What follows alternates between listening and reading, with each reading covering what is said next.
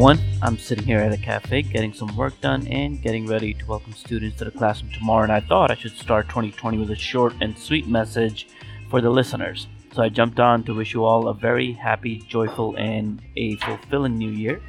I started this podcast as a fun thing to do outside, and I'm enjoying it so much. I'm learning a lot, especially learning how to really listen to different perspectives, and I'm gaining a lot of knowledge and building deeper appreciation of our work in the process. I'm so grateful for this opportunity, and a big thanks to all of the anonymous interviewees.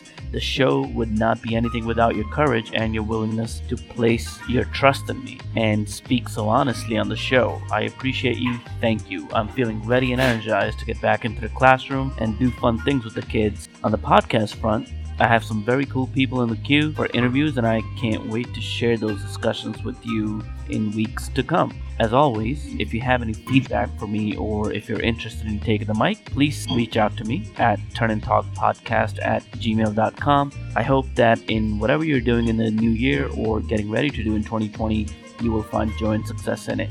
Stay positive, stay curious, and keep on moving forward.